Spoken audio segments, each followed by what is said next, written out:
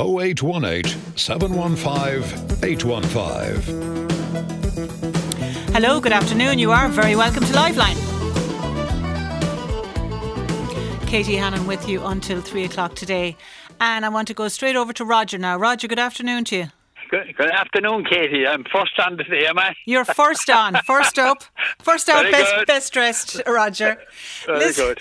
Listen, we're all, you know what, we got such a buzz this week out of having Dolly Parton on the live line. And yes, it was fantastic. You were on your way to Nashville, Roger. I am indeed.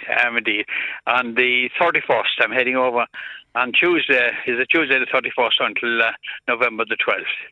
And are you you're obviously a big country fan, are you? Oh, God almighty, I am. It's been my passion for many, many years now, Katie. Many years, girl. I love it, yeah. I like lots of other music as well. I like jazz and I like the Irish styles and the country music end of it, but traditional country really was what I was reared on, and that's what I love. And so you must have nearly fallen off your chair when you heard Dolly this week, did you? Oh, I thought it was lovely. She's a marvellous woman, isn't she, for PR and the work she has done, of course, as well. You know, this library that she has initiated there for young school kids is amazing. Yeah, she's fantastic. She believes in spreading her wealth around, I'd say, in fairness to her. She is, really is a class act. You've been to Dollywood yourself, Roger? I have, yeah. It's a nice little trip now out of Nashville, but, you know, everybody wants to go there. And it's in the Smoky Mountains anyway, and you have another beautiful place alongside it called Gatlinburg.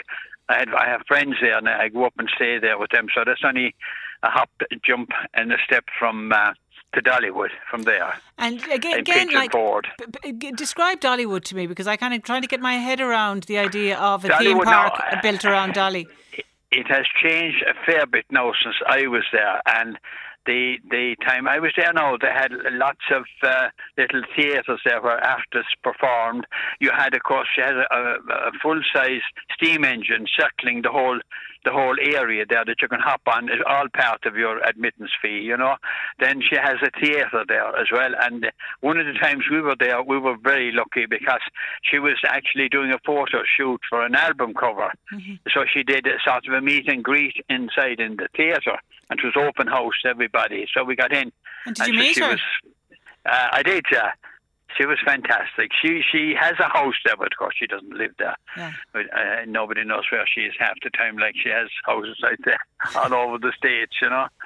But you did actually. I did, yeah. I did, and I didn't actually meet her. You know, she came to Cork, and as part of the Live at the Marquee, she performed here in Cork, and as it so happened. When was that again? Because a number of people said to me that. It has to be 10 years ago. Yeah, that they saw her there. Yeah, that was a fantastic concert. But the strange thing about it was, you know, the marquees, like, you have a centre pole holding up the marquee, so there's always a little bit of exposure there. And didn't it rain? And she came out to do her act, and the next thing she felt the drops of rain on top of her, but she passed it off. She said the Lord was sending blessings down on us, so she just moved aside and passed it off. So she took it in her stride, as she always does. Yeah, that was 9 years ago, I'm told. Yeah, 9 years ago. Well, she was in Cork. We're not too far out. Yeah, not too far out. Yeah. But she made it through anyway. The wig didn't get too wet. No, not at all. No, she just stepped back a wee bit. There wasn't a whole lot of water coming down anyway. And what got you into country music, Roger? Country music, I'd say probably. I always quote a neighbour of mine who had some Hank Williams LPs in the old days, and the yellow label they called them, which are very rare. And he used to have the front door open and the windows open and the volume up to 10. And every time I passed the house, I heard the strains of Your Cheating Heart and all that stuff, you know, from Hank Williams. I always described myself as a teenager of the 50s, Katie. So I was reared on rock and roll, really. Mm-hmm. I was, you know, Elvis and Bill Haley and Chuck Berry and all that crack. That was my upbringing originally. And then when that started to fade, and of course we had the show bands, that came in. But from there on, then I graduated to country, and that's been my music since. And as it happens, Dolly's going the opposite direction because she's got the new rock album out now. She's going from country to rock. Yeah, but it wouldn't be her first time venturing into rock or modern music. What they call them. When she moved to an agency in New York there at one stage, and she recorded about 3 pop albums. Mm-hmm. And then, because when the strange thing is, then she turned full circle and she came home and she recorded 4 bluegrass albums, which was her original music and where she was reared, Yeah. That was the music they played in her younger days. So, because fair enough to her, didn't she? Little Sparrow was one of them now, and I forget what the rest of it, but you have about 4 bluegrass albums. Fabulous stuff altogether. Yeah, bluegrass is fabulous. Absolutely fabulous music. Yeah, because to me it's about the only true country, the only true music that's left, Country has changed so much now you wouldn't recognise it with all the modern artists, Yeah, would you have an issue now with that? Because there's so much crossover and, the tradition has changed so much. I wouldn't, Katie, insofar as the music would have died otherwise. You see, the CMA was formed back in 1959, and it was the only, we'll say, organisation dedicated to a particular genre of music. This is the Country Music Awards, you mean? The Country Music Association, I should say. That was 1959, and they obviously they were foreseeing enough to realise that once this generation it dies out, that the music is going to die. So they kind of they brought it uptown a little, but of course a lot of it started earlier than that as well, with Chet Atkins and the A-Team in Nashville when they introduced strings and all that to traditional artists. And they switched over, like of Ray Price and all those fellas. Now they had big hits, but they added strings to the traditional, we'll say, steel and fiddle, and then the steel and fiddle were dropped practically from a lot of the modern stuff. But other than that, you see, Katie, I don't think. How many of my generation are still around to listen to Hank Williams and that kind of stuff, And going back, I love George Jones, Merle Haggard, Buck Owens, Hank Snow, Emmylou Harris and all that kind of stuff. What you haven't revealed to us, Roger, is what exactly is your generation? My generation? Well, I'm 87, June 36. Fair play to you, Roger, and flying at it. I love it. It keeps me alive, Katie. It keeps me alive, the music and the friendships. I tell you. What I love about it is the friendships. I've been writing a column now for the local paper, The Echo, for over 50 years, I'd say. That must be something of a record. You must be one of the longest running contributors, I'd say. Maybe about the outside contributors, I must be. Yeah. But that gives me a little bit of cred then as well, you see, and I get accredited for even the CMA Awards now next week or the week afterwards, and all functions that I want to go to, or festivals or shows in Nashville, I can get accreditation for them mainly. And I know that you love one of the Dolly songs, that one of my favourite, I think might even be the absolute favourite. I Will Always Love You. Oh God! We played it on. We played it when we had Dolly. The lyrics are beautiful. Yeah. But it's not a love. I tell people it because it's not a love. It wasn't written as a romantic love song, was it? I don't think. Well, you see, the general sort of consensus is that it was a kind of a salute to Porter, which was her leaving Porter, business partner, Porter Wagoner. Her original mentor. Her singing partner. Yeah. But as far as the real, I'd say to go back on the music itself, the real popularity of country music started in '69 when Wembley. I don't know if you wouldn't remember the Wembley festivals. There was an international festival started in Wembley on one day, a Good Friday, Easter week on '69, and it eventually developed into a 3-day festival, and it went on for 22 years, and any one year there, over 3 days, you could meet 50 American acts that used to come and perform there for 3 days. And then they had a separate stage as well for an international show, which included Irish and British and European acts, but the main acts were all American, and we had access to them even. It was fantastic. There was no security there really. You could get into the press room and you could meet them all there and interview them, but all that has changed an awful lot now, because you couldn't get near most of the acts now. But one of the very first assignments I was given as a very young reporter in the Evening Herald was I was sent down to, I think it was the Olympia, to write up a piece about Johnny Cash. Oh my God! He was playing the Olympia, and what a concert that was! For me, he's up there with, and I know we just looked it up there. He's gone 20 years last month. Imagine. Good Lord, imagine that! Yeah. But flies. I'm sure somebody like yourself now. Have you seen Johnny? Did you see Johnny Cash play? I did. Where? No, yes, I met him several times, and I was on personal friendly terms with his guitar player, Bob Wooten. Bob was with him for 33 years. Yeah. And I still know her, Joanne, his sister. They came on tour. When Johnny died, Bob got the bug, you see, again, he wanted to tour.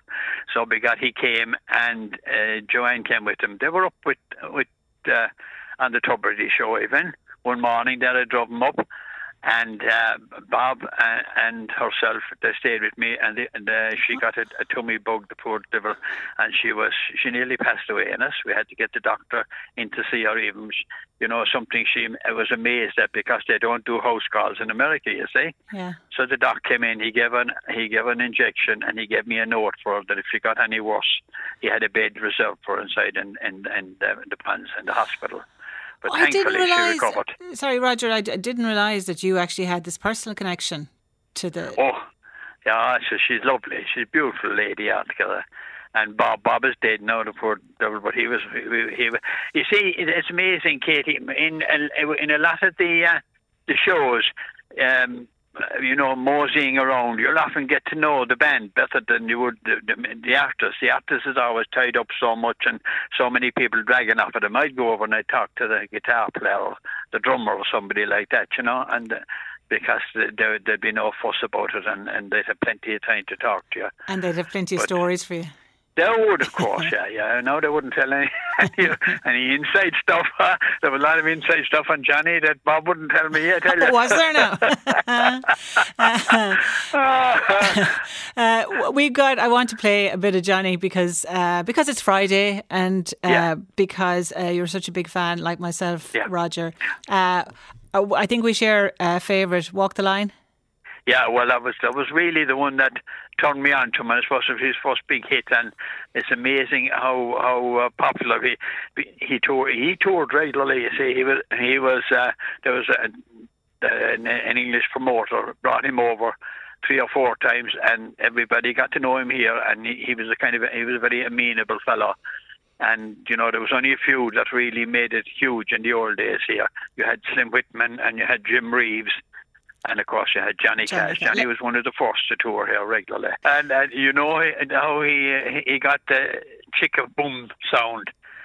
That was in the old days. He put a piece of cardboard underneath the strings to create the kind of the chicka boom sound.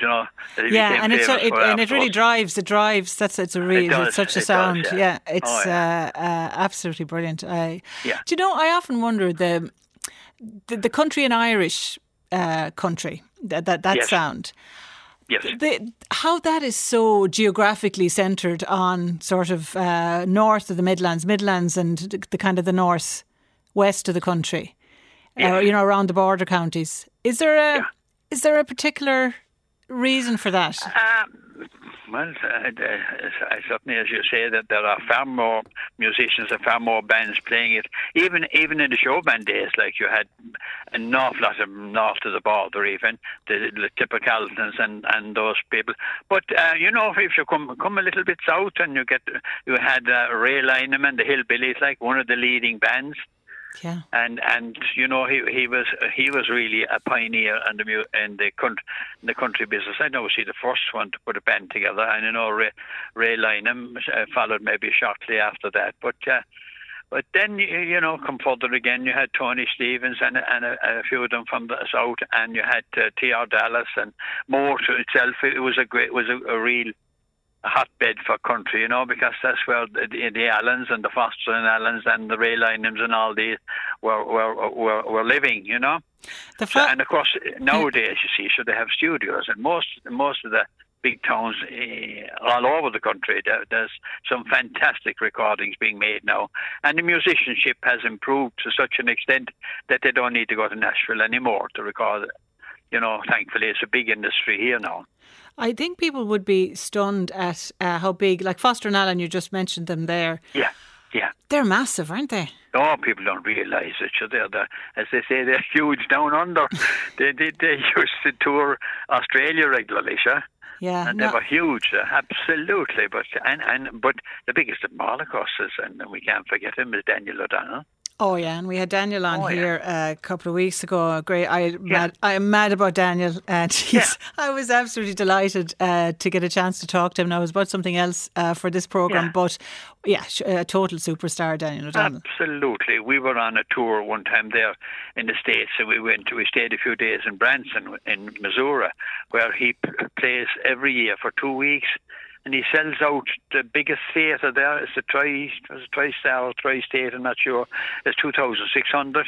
I kind of moseyed up to one of we'll call them the janitors there one night, and I was, he said to me, "How's this Irish fella doing here?" I said, and he says to me, "One of the best acts we ever had here," he said. "He's the only one that sells out every night." Yeah. Fills the place, and you should see the buses inside in the car park when we arrived there. So we thought it was out of town. We'd be lucky to get 500 or 600 people. 2,600 there, and it was the same every night. Yeah, incredible. Yeah, absolutely. And he opened doors for an awful lot of people as well. You see, he spread the word about the Irish artists, and a lot of others followed in his footsteps. Fair dues to him. Well, hang on now. Let me bring in. Stay where you are, Roger. Tom. Yeah. Tom, how are you? How are you doing, Katie? I'm fine, thank you. Am I right? You are actually in America right now, are you, Tom? I'm right. I'm in America. I'm in McGurk's in Missouri. Like, it's a pub here where my son's band sometimes play a residency. And your son's band is called? Jig Jam. Jig Jam. The Jig Jam, doesn't it? Yeah. Jig Jam, yeah. You know them, Roger, yeah? I do indeed, yeah. They made their Grand Ole Opry debut in Nashville last March. That's fantastic, Tom. Excellent. Yeah. Excellent. Yeah, we flew out to see it. Like, it was just an amazing experience. It was like an outer world experience. They got a standing ovation after three songs. Oh, fantastic! A 15-minute spot in the band. Jamie Massot and Jamie Massot, Gavin Strapp, and Dahi Melia, and Denny Hunter at the time. Yeah. So it was just fantastic. And they're well done. You're all off to Nashville. Yeah, they're going down to Nashville on Monday evening. Now, unfortunately, I have to fly home because I have to go back to work. So they are playing at a golf tournament in Nashville. Like, on the line there is the Gatlin brothers and Vince Gill, among others. Okay, do you know, Tom? Tom, I will try and sort out your line for you because it's kind of going a little on us, and I want to hear what you're saying. So I'll let the guys here try and see if they can get a better line for you. In the meantime, maybe I'll bring in Trish. Trish, good afternoon. Hi, Katie. Good afternoon, Katie. Good afternoon, Trish. You're a big fan of Johnny Cash as well. Well, I'm a big fan, but I have to be honest and say I've never seen him in concert. And I suppose, but he was always one of those stars in the distance that, I never thought I'd ever meet or anything. And I was running along Nassau Street one day, and I was late meeting a friend outside BT's. And my face was facing the ground because I had high heels on, so I was looking where my feet were going. And I bumped into what I thought was a wall. And when I looked up, I said, "Oh my God, it was black." And when I looked up, there was Johnny Cash in his long black coat with a big black rimmed hat. And I'd say it was like Santa Claus. I felt it was like seeing Santa Claus live. And I said, "Oh my God," my face. and he gave a big smile, tilted the head to one side, and gave me a big wink. I couldn't believe it. And then I ran up. Did you melt, Trish? Did you melt? I melted. I couldn't. But he was a very handsome, big, strong man, and of course I knew all his music. I had his LPs many years ago, and I loved his wife, June Carter. I mean, they were great. And I watched him on television. So to see somebody that I'd seen on television so many times, but never, I couldn't believe it. Then when I met my friends, I said, "You'll never guess who I've met, who I bumped into." So it was real surreal. It was just lovely. I couldn't believe it. Yeah, and he gave me that wink, that Johnny Carson wink, and tilted the head to one side. It was just lovely. It was just lovely. That's all I have to say. I can actually picture it. I can actually picture it now. Because, and he was, you're right, he was such handsome. Yeah. You know, just that sweep of the hair and the dramatic clothes he wore as well, that long black coat. He used to wear those kind of high kind of Western collars and Western ties. Yes, and the big black coat. And I just bumped into something like a wall. I just couldn't believe it, that when I saw black and I looked up and there was his face underneath his big black rimmed hat and the big long black coat, and he was with some guy. He was in town. I saw he was in town. Maybe he was on telly or something, but I couldn't believe it. So that's all I've got to say. Well, thank you, Trish. Thanks for sharing that moment that you'll have forever. Because obviously Johnny Cash came here quite a few times over his career, and I think we actually have a clip of him talking about the song he wrote about Ireland, of course, 40 Shades of Green. Do we have it from that documentary? Yeah, let's play that. I was in a car with a road map of Ireland in my lap, rhyming the names. I just, the names in Ireland just begged to be sung anyway. So to get the title, I guess I just looked out the window and there they were, the 40 Shades of Green. But it was all brought home to me not long after that, when someone from the White House told me that he was with President John F. Kennedy when he came to Ireland. And as they were landing, President Kennedy was looking out the window and said, "I see Johnny Cash's 40 Shades of Green." That was a big moment in my life and my career to know that that song had reached out that far.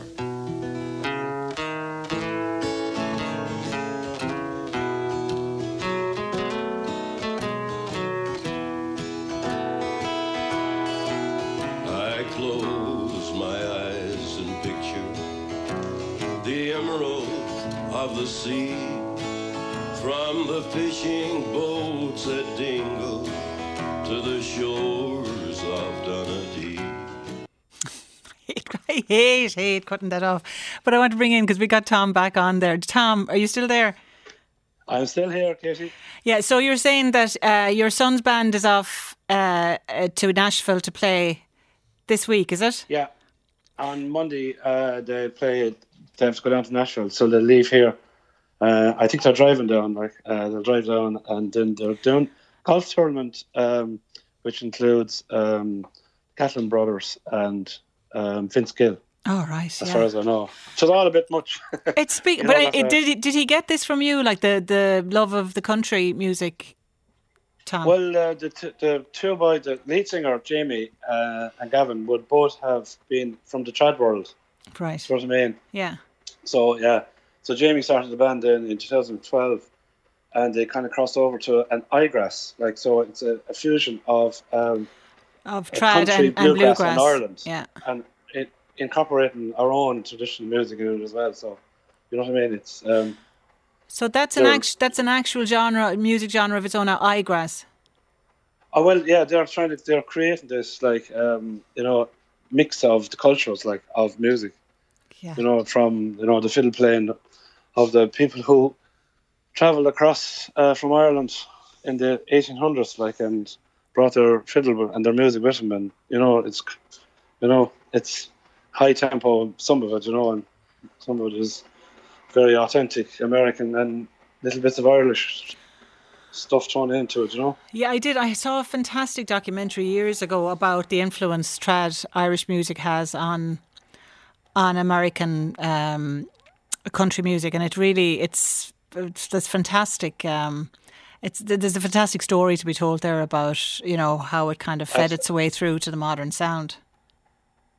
Yeah, well, they introduced him as the Irish Elvis because he's quite a tall guy, the lead singer, and you know, they put on a show. It's just an amazing theatre, and anyone who's lucky enough to follow a gig there or see it as a place, Nashville, even Missouri here now, it's huge. Everything is music, like. Yeah, it's brilliant. So Jig Jam, do they have an album out, Tom? They do indeed, yeah. Well, I flew out to make a video with them. I kind of starred in this video. It's about the pub, John D. McGurk's. So all the trad people listening, they would know, like, that John D. McGurk's is the famous Irish pub here in Solard in Missouri. And who do you play in the video? I play a busker, would you believe? No. So, I played the bar on myself, like, and my wife plays. I hope she's listening in at home. So my wife Susan and my other son, we all play trad music. So, like, I was with a shower of buskers wandering along the street. I'm sure there was cars looking at me saying, "Who is this? Who's your man? Who's your man?" You know what I mean? But what's the video? What's the name of the song? We have to look out for it. It's John D. McGurk's. John D. McGurk's. You know, it's quite catchy. I think it's dropping fairly soon. Like, let's have an album coming out now shortly. Like, you know, and like we were leaving the theatre, like, some in Nashville, and some of us were, me being very emotional, like, you know what I mean? Yeah. And this fella turned to me, I said, "That's just an amazing experience." And he said, "Yeah, but," he said, "it's not the Late Late Show. We have to get him on the Late Late Show." You know what I mean? I said, "Okay, maybe, yeah." But yeah, maybe for Christmas. Maybe. You know? Maybe, Tom. You know? Maybe, Tom. Maybe they're listening right now. And listen, thanks for that, and best of luck, and best of luck to the lads. Yeah, brilliant. Bye-bye. Thank you. And you know, just if 51551 is the text. The WhatsApp line is 087 184 3709. If you have a memory of Johnny or any of our big country stars, we'd love to hear from you. I got to take a break now, but stay with us because we have Sandy Kelly, who actually played with Johnny, after the break. Talk to Joe on 0818 715 815. Talk to Joe on 0818 715 815. And I have to say, if you're craving a country music fix after all of this, Brian Lally is always there every Saturday evening on RTE Radio 1 just after 11 p.m. with fantastic country music there from Brian. He's an absolute encyclopedia of knowledge about music of all kinds, and particularly country music. But I want to go on 51551. If you've seen Johnny, if you've any other thoughts on this, 087 184 3709 is the WhatsApp line. Sandy Kelly, good afternoon to you. Hello, Katie. How are you? What a lovely programme today. Oh, my God. We're so enjoying it. And you, Sandy, I know you had a very special relationship with Johnny Cash. I was absolutely blessed to have met him and Aunt June and the Carter family, and to have worked with them over a period of 10 years, really, in the end. And then I recorded 2 songs with him, which were gold records. Yeah. Woodcarver, as you may be aware of course. And Ring of Fire, which June co-wrote. So I know. Do you as know, a result of that, then, people don't realise that Ring of Fire, which is one of his biggest hits, big hit for yourself. One of his biggest hits. Yeah, and June's sister, Anita Carter, she recorded that, first of all, like a slow version of it. And Johnny just happened to pass through the studio, and he said he went to bed that night and had a dream, and he heard a more up-tempo version with that trumpet, da, da, da, da, da, da, da, da. And he said to Anita, "Look, if you don't have a hit record with that, can I have it?" And the rest is history. Yeah, and that's so June. And June was an amazing influence on him, and an amazing musician in her own right. I think she might have been on stage with him the night I saw him in, or she might have come on for a song the night I saw him in Dublin back in the early 90s. Well, I was there that night, Katie. You were there as well, Sandy. You were, actually. It was a kind of, I'll tell you, my memory of that is that it was a big party feeling on stage. Everyone was brought on. It was like an amazing gig. You could be forgiven to forget me, because there was Chris Christopherson, yes. There was Johnny Cash, June Carter, the Carter sisters, and you might remember Bono and the entire band made a surprise walk-on. Because Bono wanted Johnny to record a song with him, wasn't it? That's right. That's right, and they were at the side of the stage discussing this song that they were going to record. They were going to meet the next day, and I'm a huge Bono and U2 fan. Mm-hmm. And when they walked in, I was sitting on a high stool just waiting to go on to sing with Johnny. And when they walked in backstage, you can imagine, I turned around and this U2 walked in, and I turned into a 12-year-old, a babbling 12-year-old. And I've never had an opportunity since to actually rectify that. So it's one of the things in my head, that a box I need to tick, because I mean, he might be listening. He might be listening right now, Sandy. So what do you want to say to him? If somebody knows Bono, would you please tell him that I'd like to meet him properly and you know, convince him I'm not 12. I love the fact that you're as cool as a breeze about Johnny Cash, one of the biggest stars, music stars in the world at that stage, and and the local guy from down the road.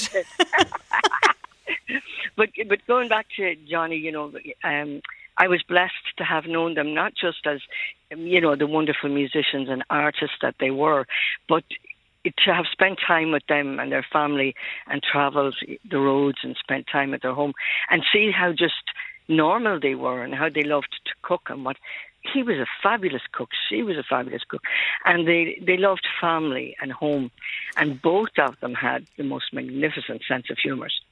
Yes. Will you hang on? Don't go anywhere, Sandy, because you know the way you felt around Bono? I have a caller who feels the same around you. I think if I can...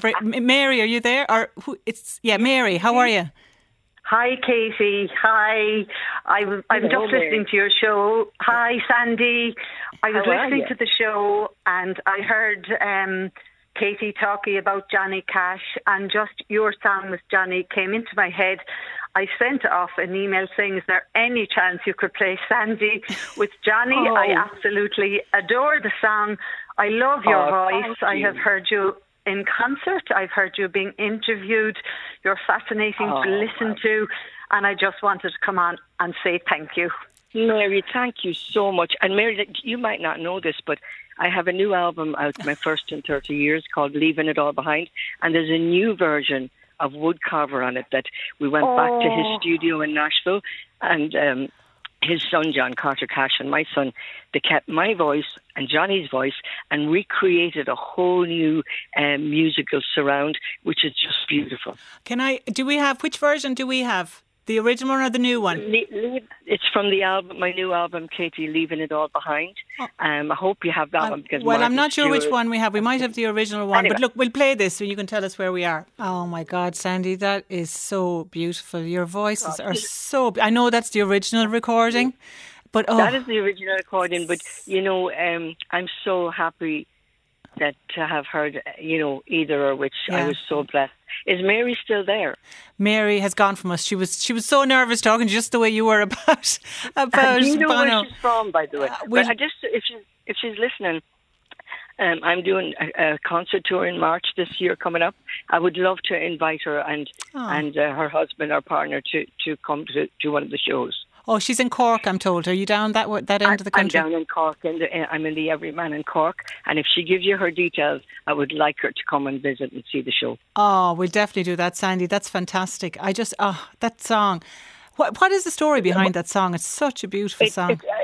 I was at his house. He invited myself and my family. My son, Willie, was only 9 at the time, to the house. They were having a party. And you can imagine in that room at that party was the face of every single country music star that was in my living room back in Sligo on the front of an album. But June and him asked me to stay back after the party, and he sat in a rocking chair and June was making coffee, and he took out a cassette tape and he said, Sandy, I have a song that I've been holding on to for a long time and I would like to record it with you if you'd like the song.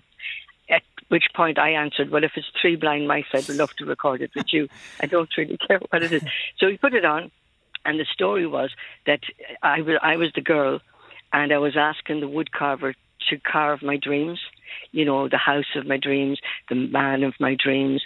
And at the very end of the song, then it turns out that he is the man of my dreams and he is the person. And it's a love song, really. But I mean, when you stand on a stage night after night looking at Johnny Cash, staring right into your eyes, singing that, I mean... You have to be made of tough stuff. You sure do, Sandy. You sure do. Listen, thanks so much, Sandy. It's so lovely to hear from you, and so lovely to hear your voice. And it's great to hear you've got another album on the go. Thank you. And also for anybody else, because once you get me talking about Johnny Cash, I love him so much. I have a book out at the moment on O'Brien Press, and there's a lot of really wonderful, funny, beautiful stories in there about Johnny and June. Great to hear it. I'm sure loads of fans out there will love that. Thanks a million, Sandy. And can I bring in TR Dallas now? TR. Hi, Katie. How are you? I'm great. How are you? I'm absolutely twice as good now that I'm listening to this programme and to hear RTE talking about country music and speaking to Irish country artists. Yeah. It made my day, yeah. But come here, you toured with Johnny Cash yourself. I was lucky, yeah. We used to do Wembley every year, and Johnny did Wembley. I don't know what year it was, but then in I think it was 94, 95 or something, he was touring in England. He was looking for support, and a girl called Cameron Mannion, who worked in the office in London for the Wembley Festival, put me in touch with them, or my office in touch with them at the time, and I got the job to tour for 3 weeks in the UK. So that was lovely. And what was he like Well, Katie, he was the very same as Roger Ryan there. Yeah. He was just as humble and down-to-earth as you could find. And one night we were in Sheffield doing a show, and I was sitting in my dressing room, and the next thing a knock came on the door. And it was Johnny, and he said, "Do you mind if I use your bathroom?" And I said, "No, walk away there." So he went in, and he came back out, and he sat on the edge of the couch, and we chatted for maybe half an hour, and he was just the very same as you and me and anybody else. He was a very humble man.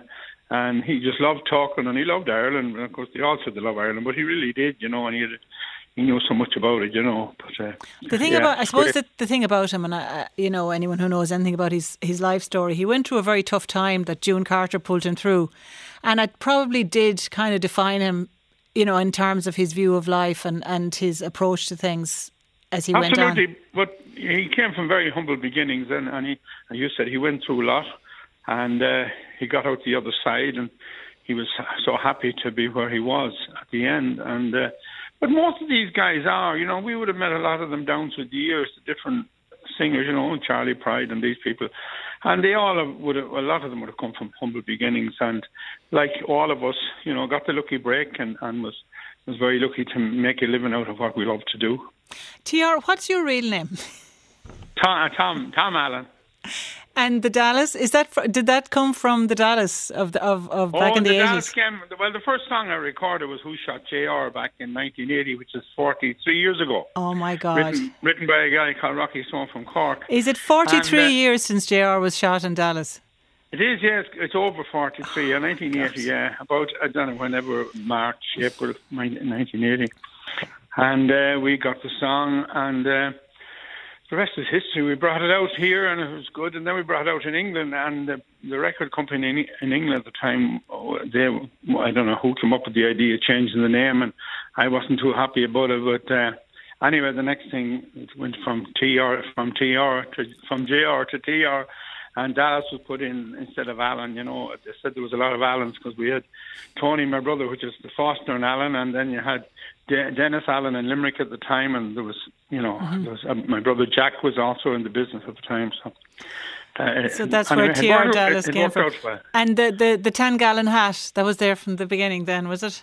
Yeah, that's it. Yeah, I even have Larry Hagman's hat. I got that. Do you? The actual original one that Larry wore on Dallas himself? It's actually supposed to be the one he wore the night he got shot, and he has it autographed. This hat's the token from Larry Hagman, yeah. Do you believe it was the one he wore in this scene where he was shot? Well, I don't know, but I don't care. The story sounds good, It does. Listen, TR, great to hear from you. And thanks, Katie, and it's great to have this show on, and I hope that the powers to be within RTE will waken up and realise how many thousands of people that goes out listen to country music every week, and maybe put on a kind of an entertainment show where you could use folk and Irish and a little bit of middle of the road. Well, we have, as I said there, we do have Brian Lally. I'm sure you listen to him, TR. A great champion for the cause. Yeah, but it's mostly American stuff you hear. It's not we've an awful lot of young Irish country artists in this country, and all they need is a little bit of a break, and it'll keep the business alive for a long, long time. Okie doke. Okay. Thanks to you for that. We've the message out there. We'll take a break. Talk to Joe on 0818 715 815. Talk to Joe on 0818 715 815. Now we're going to park the country for a little while because I want to go to David. David, good afternoon to you. Good afternoon. Yeah, David, this is an issue that's been bubbling for some time. You live on a barge on the Royal Canal. That's correct. And I think there's more people doing this or have been thinking about doing this over recent years, obviously because there are not a lot of other alternatives for accommodation around. How long have you been on the barge? I've been living on board for 3 years. And the issue now is that Waterways Ireland, who of course manage all the inland waterways that you can navigate around the country, they are proposing a very significant hike in the fees to keep a barge on the canals. That's correct, yeah. Okay, so tell me, what's the current situation? What do you pay now to have a barge moored where you are? Currently, we only pay €296 for the whole year. Now, that fee was set a long time ago, 30 years ago, and we understand that it is too low. Mm-hmm. However, the increase that they are proposing is an 850% increase on that in some areas, and it's higher again inside the Dublin metropolitan area. It'll go up to around €2,500 for us and over €4,000 for people living in the city centre. Right. So you're out in Leixlip, is it? I am, yeah. So you're currently paying 278, and the proposal is to increase it up to almost tenfold, like $2,500, basically. Is that right? Yes, that's correct. And tell me, first of all, what brought you to the barge? Like, do you enjoy the freedom of that kind of a lifestyle, or is it purely? Initially, it was we were looking at a way to get out of the rent trap, any way out of the rent trap, because we were stuck in a situation where we were paying so much rent every month we could not start to save to buy our own house. Mm-hmm. So we were going to be renting forever. We were never going to get out of it.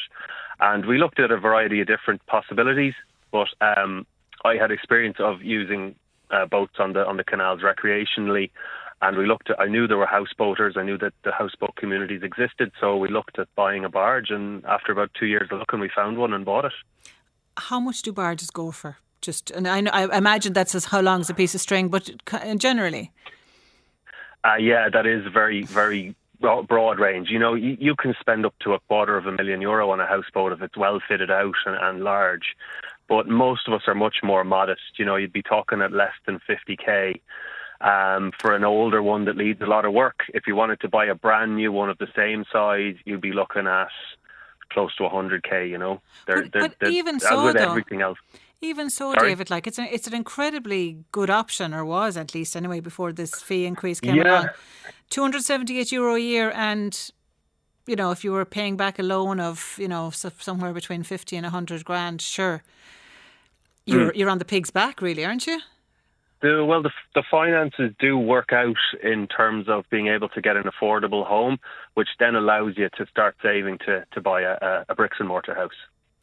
Are there some people in that riverboat kind of or canal boat community that are committed to that lifestyle? They like living on a barge and are not actually using it as a stop-off point on their way to buying a house? Absolutely there are, and those are the people who are going to be impacted much more so than myself and my wife. You know, and a lot of those folks would be people perhaps in lower income brackets or maybe retired people who chose this. In some cases, decades ago, chose this way of life because it was affordable for them in the long term. And now that's not going to be the case anymore. So these people are at risk of homelessness now. Yeah, and so you've been on the boat on the barge 3 years. Can you describe what kind of facilities can you have on a barge? Is there? It's all the same things you've got in a house, but everything works a little differently. For instance, if you want water, you need to have a pump. sewage is stored in a tank, which is then pumped out whenever it fills up, a little like a septic tank in a house. Most of our electricity just comes from solar. We have everything you have in a house. It just works a little differently. And it's obviously a bit more cramped than, it's like a small apartment, I suppose.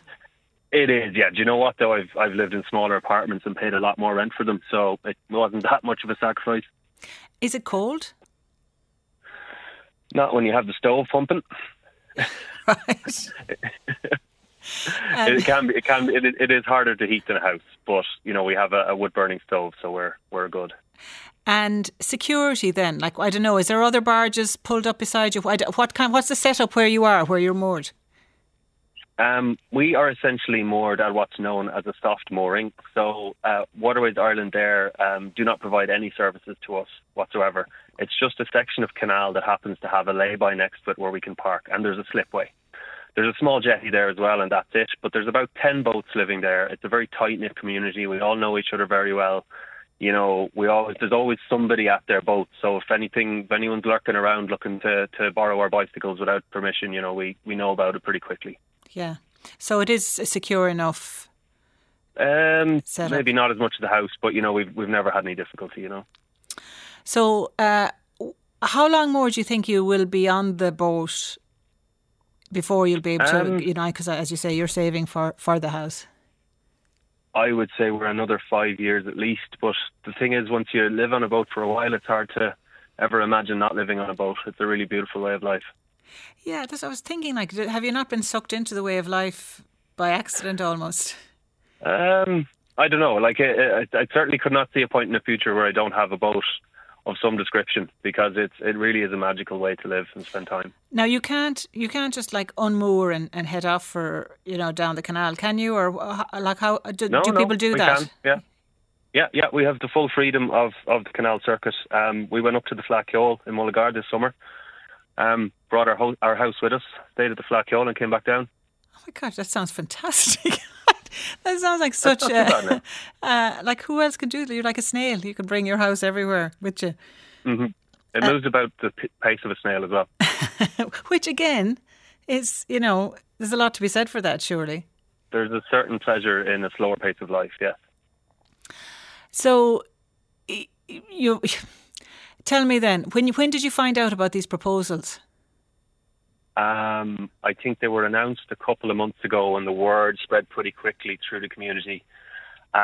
We all started to read the proposed bylaws and kind of get a grips with them and start to try to understand the impact it would have on our life. And I have to say, it's not just the proposed fee increases. There are some other rules in there which I think they're trying to introduce, which are worded really badly, and they would seem to be attempting to give Waterways Ireland powers greater than the Gardaí in some cases over boat owners. Okay, now I don't know about that side of it, and if we'll just stick with the fee side of it, because I know we have been asking Waterways Ireland about that. They say, just to give you an idea of their response to us, they point out what you've just said there, that the bylaws haven't been updated for over 30 years. That's when the fee of, €278 was set. Said a lot has happened since then. I think we can all agree on that. There's better health and safety awareness. There's a need to keep water clean and free from pollution. New greenways and blueways are in place, and more people living on waterways. So they're saying that these are draft bylaws that they're looking at, and they're putting these out to public consultation. They've received 500 submissions. I presume you've made a submission, and your neighbours there have made submissions. And they say all of these will be considered. We note that they say this is just one of a very broad range of proposed draft bylaws, and they've received many submissions on this and will be examining them closely, and their considerations will be balanced and reflect the support and concerns of those who made the submissions, while also taking account of our obligations to protect and enhance the spectacular natural resources which is our waterways. Now, you'll accept Waterways Ireland does have a right to charge people who are moored on those waterways and to use those fees for protecting the waterways. Yeah, I do indeed. And we also want the waterways to be protected. As a community, we do see ourselves somewhat as stewards of the waterway. We keep an eye on things. We report anything that we see. We do our own litter pickups. None of us are putting any pollution into the water. that none of us are polluting the water essentially, and we agree with more than we disagree with waterways, if you know what I mean. But the fee hike is it's outrageous. I mean, and we did put in proposals. We sat around the table and talked amongst each other. What way could they introduce higher fees? What way would it be fair? And we came up with a few, such as, incrementally increasing them rather than one huge block, or perhaps grandfather rights for people who've been living long term on the boats already. It just remains to be seen what they do come back with once they've reviewed the draft. Well, you see, they say the new fee structure is based on a report commissioned from KPMG. And this report recommended a new annual permanent mooring prices ranging from $7,865 for a serviced urban mooring to $3,575 for an unserviced rural mooring, which is where you are. That's even more than you were calculating there. And they say KPMG said the fees, which are obviously multiples of the current fees, are more than 40% lower than comparable prices in Scotland. So is it the case that you've had it too good for too long, David? In terms of... Yeah, so that KPMG report was done without consulting anyone, any of the homeowners or the boat owners, for one thing. But the next thing is that they looked at Scotland, as you said there, and I think they also looked at maybe in Belgium, they looked at some equivalent countries where there are homeowners or boat owners living on the water. And the difference between Scotland and those other countries and Ireland is in every one of those cases, those boats receive services. They receive electricity hookups. They receive more pump outs, sewerage pump outs. They receive secure car parking with security gates and things like that. We have none of those facilities. We're just living on a soft bank. Every time we get a toilet pumped out, it costs us €90, and that's about every 6 weeks. Whereas, there's a toilet pump out facility on the canal at Castleknock, and it's been broken since 2006. Right. They want us to pay for stuff that we're not receiving. Do you understand? Yeah, absolutely. That there's a difference in terms of what's available for that kind of those fees. The provision of services on the Irish canals, it's basically zero. Out on the Shannon waterway, there is good services provided, but it's only provided to recreational boaters. They literally turn the electricity off in October and turn it back on in March, even though people are relying on it for their homes. And how many people are relying? I mean, how many people are in the boathouse community in Ireland? That's difficult to quantify. I think a survey was carried out that found 200 residential boats, but I honestly don't know. I get the feeling there's probably something around 400 households up and down the country. I don't know how many people exactly. Yeah, God, I'd love to find out. Yes, it's a tiny minority. It's a small minority, but it's a big lifestyle choice, and I'd love to know more about it actually and hear more about it. Listen, David, best of luck with that. No doubt we will be hearing more about this because obviously it's still in the proposal stage. But many thanks for bringing that to our attention today. Talk to Joe on 0818 715 815. Joe Duffy. Talk to Joe on 0818 715 815. And we were reminiscing yesterday about old Halloween traditions that are, I think, in danger of dying out. And I would be very, very sad to see those go. Phil, good afternoon to you. Good afternoon to you indeed, Katie. Yeah, you came up with one I have never heard of. And in fact, to be honest with you, Phil, I'm doubting it. I'm doubting you. Well, we actually saw it. I checked with my husband and he thinks it's about 25 years ago. Okay, tell people what we're talking about. We're talking about kicking the cabbage in Mayo. On Halloween, yes, on the Halloween kind of couple of days, coming down this road with heads of cabbage and kicking them. And kicking them where? Kicking them into the ditch, kicking them as they went along like a football. And you couldn't believe it. I couldn't believe it. And you say this is an actual holiday, a Halloween tradition. Yes, we were living in Sligo and we were going to Mayo for holidays and came down this road and there was tremendous action with these cabbages. They were all being kicked and we asked them, they said this is for Halloween. Do you think they could have been pulling your leg? I don't know, but every time Halloween comes up, we think and we say kicking the cabbage. So it was something that actually did happen. Well, look, another memory I have is my cousins being in their house in Limerick. I was an only one, but there were 6 of them, and their mother was a Clare woman, and I think the Clare people are very tuned in to all of this stuff to do with Halloween. Yes. But we had saucers on the table during Halloween, during the actual festivities of that night, and there was sand, and there was water, and there was the ring. And then there was something, I think, like a little cross. I'm not sure. There was a rosary beads, I think, yeah. I think it must have been. And you were blindfolded. Yes. And it depended on which you touched. And that told the story of what your life was going to be like. We all avoided the rosary beads if we could have possibly helped it, but we couldn't see. Yes, that we did this. This was something we did every Halloween as children. Yes, it was a sort Did of. Did you really? We spoke. Yeah, we were talking to the expert in these traditions yesterday, and they were saying this is because the veil between the other world and this world was at its thinnest at this time of year, and that's why you were supposed to be able to foretell people's fortunes. Yes. But hang on a second now. If the cabbage, here we are. Blindfolded local ladies. Yes, I know. It appears you might be onto something here, Phil. Blindfolded local ladies would go out into the fields and pull up the first cabbage they could find. If their cabbage had a substantial amount of earth attached to the roots, then their future loved one would have money. Eating the cabbage would reveal the nature of the future husband, bitter or sweet. Gosh, isn't that very good? So we weren't on our own, really. It was happening. You didn't imagine it, Phil. It actually was something that was happening. And can I apologise for doubting you for a minute? No, I know you didn't doubt me because I'm not usually given to rubbish, really. But we did actually see it, and we asked them. And they told us this is what it was about, Halloween. But they didn't go into the detail that you've managed to get. Yeah, I don't know where that's coming from now, but that's what we're told anyway, that there is an actual... That's great to hear that, yeah. There's a rhyme to the reason. Listen, Phil, thanks for that. I have a couple of more here that I want to try and get to. Breach, good afternoon. Good afternoon, how are you? I'm listening to that previous lady. I'm from Mayo, and I had heard of the kicking of the cabbage, but I'd never seen it done. Oh, well, there you are now. It actually has happened. That's amazing. I literally never heard of that. Yeah.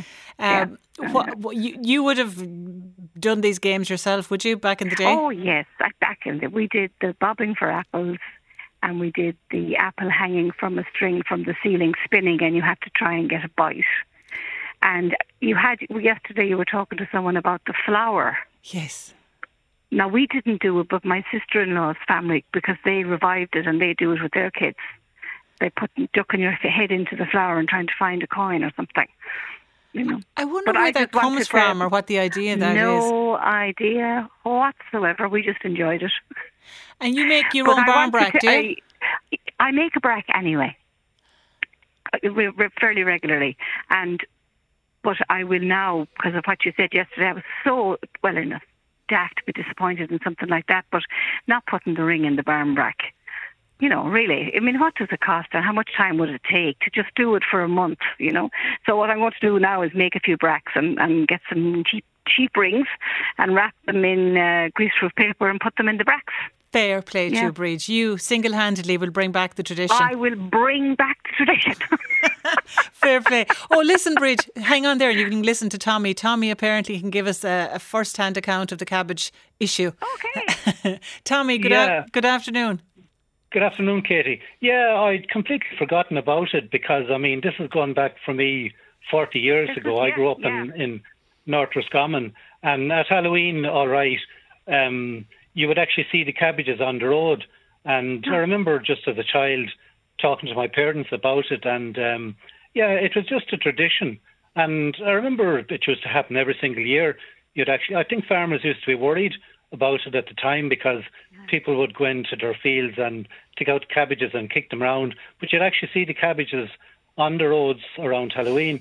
And then, this was over 40 years ago. I'd completely forgotten about it, never heard of it since, but it definitely was a thing, certainly in North Roscommon anyway.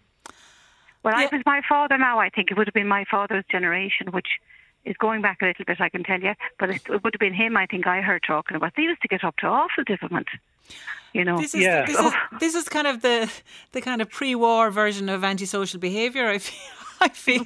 Yes, it is. It would be pre-war, or just Dad was born in 1931. So, yeah. That's Phil I'm talking to now again, is it? No, it's Breach. Oh, that's Breach, yeah. Is Phil, are you back on as well, Breach, or Phil? Yes, indeed. Well, does that now clear things up for you? Thank you very much indeed, Katie. Indeed, I'm relieved that it wasn't a mirage. No, it was the fairies. It was definitely the fairies. You see, you were out at Halloween. The fairies. Should have been at home. Guy, I've got, just before I go, Pauline, we've only a few minutes left, or 1 minute left. Pauline, good afternoon. Good afternoon, Katie. I know I was thinking you about my father's barn brack. It was in the early 1940s when there was no such thing as dried fruit, because he couldn't import anything. So he made a beautiful barn brack with beetroot, carrots and apple, which he cooked, chopped up very finely and used as fruit. And because there was very little sugar, he put honey in the barn brack. And of course a ring and a thimble. What was the thimble? You would never marry, you would be a spinster. And the button, you would be a bachelor if you got the button. And if you got the ring, you were the first person to marry. And there was one other little thing, was a wishbone, and you could wish for anything you like. And you could buy those little trinkets in a bag to stick into the cakes. Wow. To the barn brack. And that was the nicest barn brack we ever had.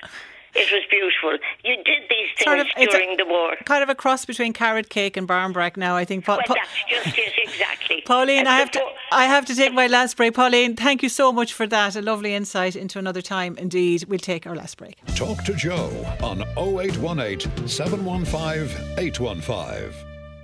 Joe Duffy. Talk to Joe on 0818 715 815. And that's it on Sound today. We had James Feeney, our BCO was Shane Galvin. The programme was produced by Tara Lockery Grant. The series producers Annette Egan. I want to thank all the team because this is my last day on the programme for now. Joe is back with you on Monday.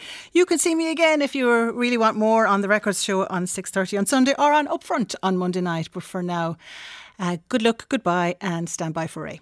0818 715 815 stays open until 3:15 p.m. or email Joe at rte.ie.